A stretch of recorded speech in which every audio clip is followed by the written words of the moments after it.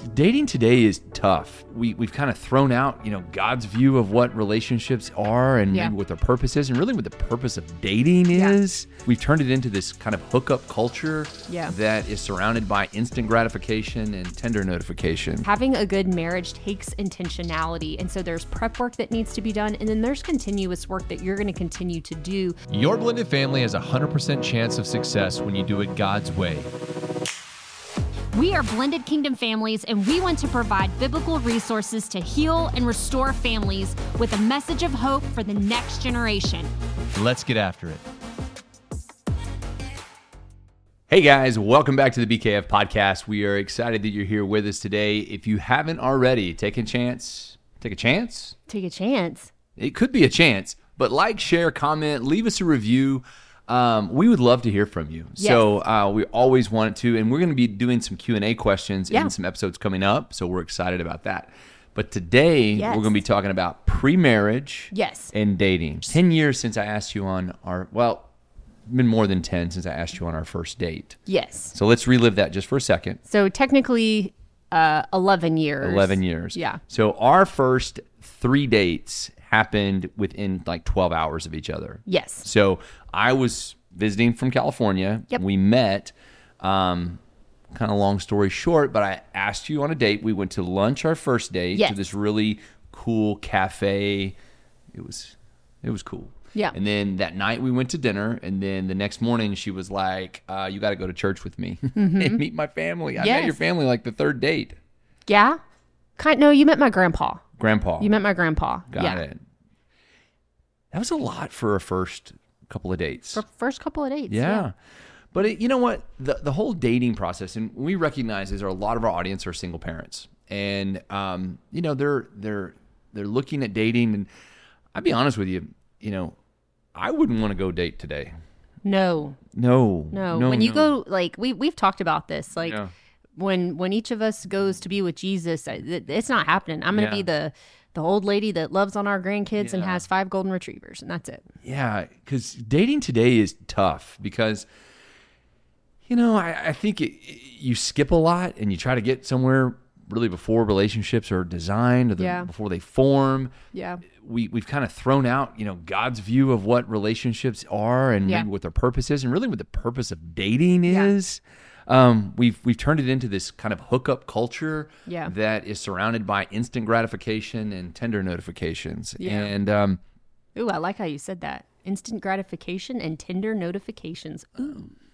But that's the truth. Yeah. And it's tough. No, it is. So we want to just, first of all, we hope this encourages you. Yes. That, God has a design for it. He has a purpose in your singlehood. He has a spouse created for you. But we also want to stretch intentionality about your preparation. And then if you are dating or engaged, we want to give you some really helpful advice about how to move in a healthy way towards marriage. Yeah. So, well, and I think it all starts off with God's design for relationships. And that's where we're seeking his guidance and following his principles in dating and in premarital relationships. So our good friend, Pastor Jimmy Evans, says, when you do marriage God's way, you have a 100% chance of success. And so, we've taught this, we speak about it a lot, but about the priorities of your marriage. Well, even outside of marriage, whenever you're dating or it's pre-marriage, you kind of want those priorities to be the same, and it's God first. And then, I would say if you're dating, it would be, families, considerations of your relationship. Considerations of your relationship, and family, in that same category.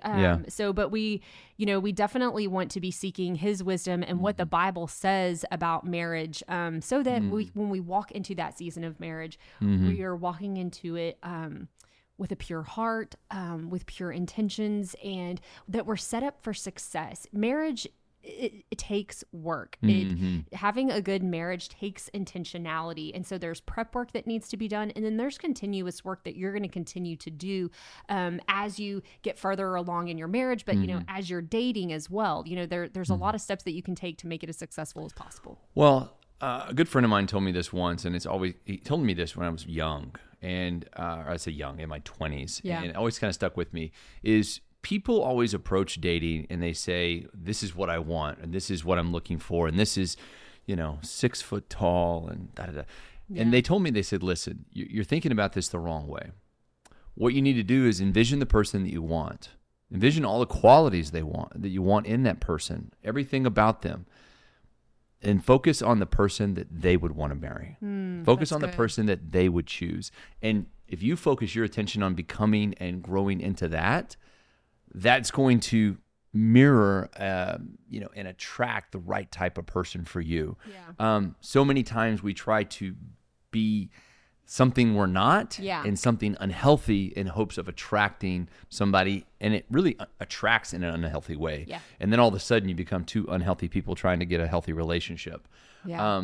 Versus just seeking out God's will, seeking a relationship with Him, trying to be as healthy as you can. If you're a single parent, trying to be the best parent you can be, trying to be the best co-parent you can be. Yes. Designing healthy things so that when a relationship does come into the mix, that you are in a healthy place. Well, and I think the purpose of dating, the purpose of dating and the idea of dating is with the intention of finding a life partner, finding a spouse, and building a Christ-centered relationship. I mean, that I think at the heart of dating is, and where you want to go from that is where you want to go. Because if you're just dating to date, or like you said, the Tinder notifications, and I can't remember, that was a cool slogan you said earlier, but instant gratification and Tinder notifications. Man, like, you are not setting yourself up for success. So understanding first that the purpose of dating is the intention of finding your life partner and building a Christ-centered relationship. Well, and the other side of that is, if you're not doing that, all you're doing is really damaging your own heart. And even if somebody good, right, does come along, they may look at that and go, you know what, I can't, we're not in the right space. Yeah. So it's like building a healthy body. It's building a healthy heart, building a healthy mind of expectations, and really doing dating in a way that God designed, in the way that is healthy.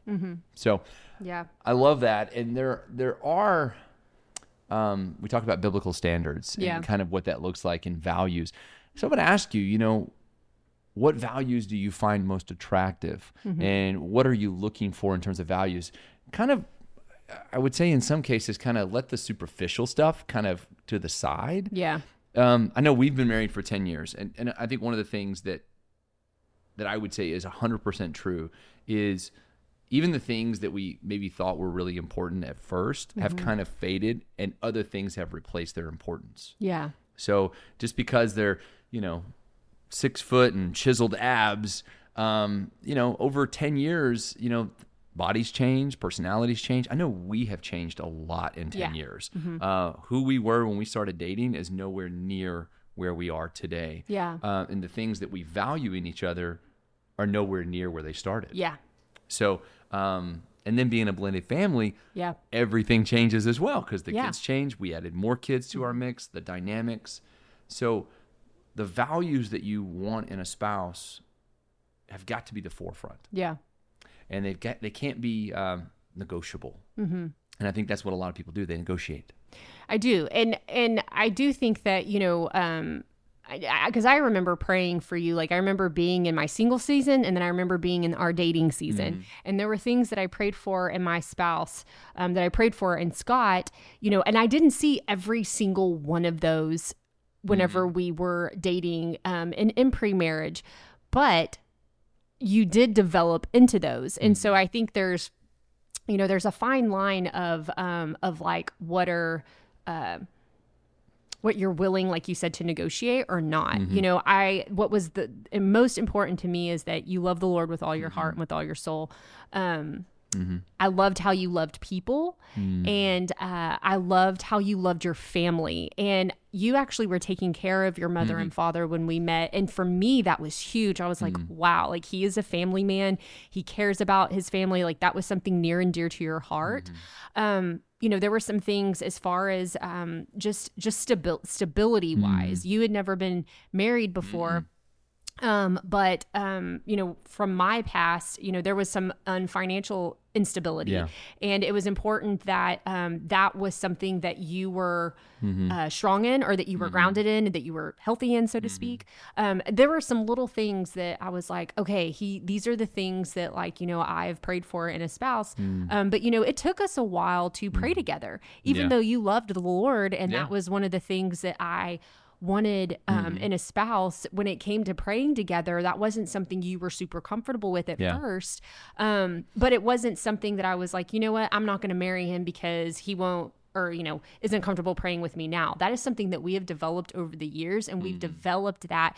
So I think we can have our non-negotiables, but we can also have the things that we can, you know, help our spouse grow, our future spouse grow in it as well. And having those conversations, you know, we talked about that as well. Yeah. Well, and that's the spur that starts building that relationship, communication, healthy communication. Well, and it's like going back to the praying thing, you're saying communication. That was something I communicated to you from the beginning in our dating season. So I think that that's important when you can communicate, hey, this is what I've been praying for in a spouse. This is what I desire in a spouse. You knew that I desired to have a husband that prayed with me. And I remember we had very open conversations. You're like, hey, like, I'm not used to doing that, but we'll try it. And, you know, it took a while to foster. So I love that you said the communication, because in that dating process, you can discuss what those values are. You can discuss, you know, the things that you have prayed for over your spouse, you know, and those commonalities. Well, and again, you know, two fruits may not look exactly alike, but they're both fruits. So Vanessa and I both love the Lord. We had different backgrounds growing up. I remember one of the more uncomfortable things that we experienced was kind of interesting is the church that we picked when we first started going to church together. Yeah. I was raised in a very conservative, you know, turn to hymn 128B, and we sing a cappella. You were raised in a much more I don't know what's the word I'm looking for. Radical. Radical. Today it's a lot more fun. I actually prefer it today. But I remember when we first started going to church, it was different. Vanessa had her hands raised, and I had my hands in my pockets, which sometimes even I still do today. But that was just about us getting comfortable with who we are. But I think it was important that we had those communication. We had communication about it. We were open about it. We understood the values that we wanted. Those values may not have looked exactly what we thought they were going to look like. Yeah. But the core was there. Yeah. And I remember, you know, in us dating, you know, I remember, you know, meeting you and knowing that you had a son, but seeing how hard a worker you were, and I was just like, golly, this woman's working like 3 jobs, just making it work. And the way you loved your son, and it was just. There was a stability there that I desperately found so attractive that I wanted, and I felt, you know, now looking back 10 years, I know how God prepared me to step into a step-parent role. Yeah. I knew that I didn't know it at the time, but He had laid it on my heart to be a stepdad many, many years before we even met. Yeah. So I knew these were all the things that we wanted. It didn't look exactly the same, but we knew where we were going. We had the core values. Yeah.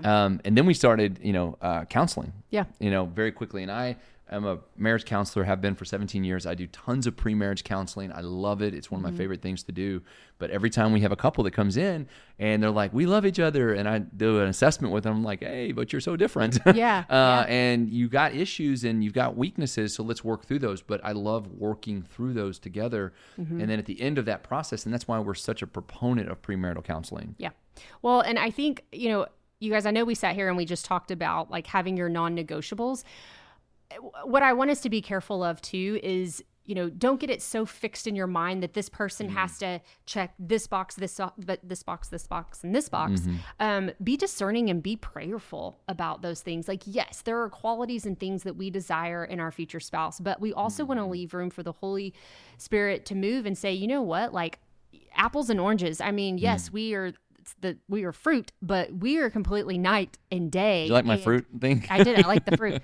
We are Scott and I are so completely different. And at the core, we had the same values, and there were things that I had prayed about and wanted, but he did not meet every box. And again, that was something that we developed over time. But as, you know, I sought wise counsel and I spoke with my parents about this, and the more that I prayed about it and the longer that we dated and the open communication that we had and the more that we talked about things, I knew that that we could work through certain things, and I knew that we were going to get to experience some of those things that we had desired, desired. Well, the foundation was the same. Yeah. The foundation didn't change, and it was exactly the same. We both loved God. We both knew we wanted a godly marriage. Now, where the sticks went up and the house started being built and as it started being, of course, over 10 years, we've changed a lot. Yeah. But the core of it has stayed the same.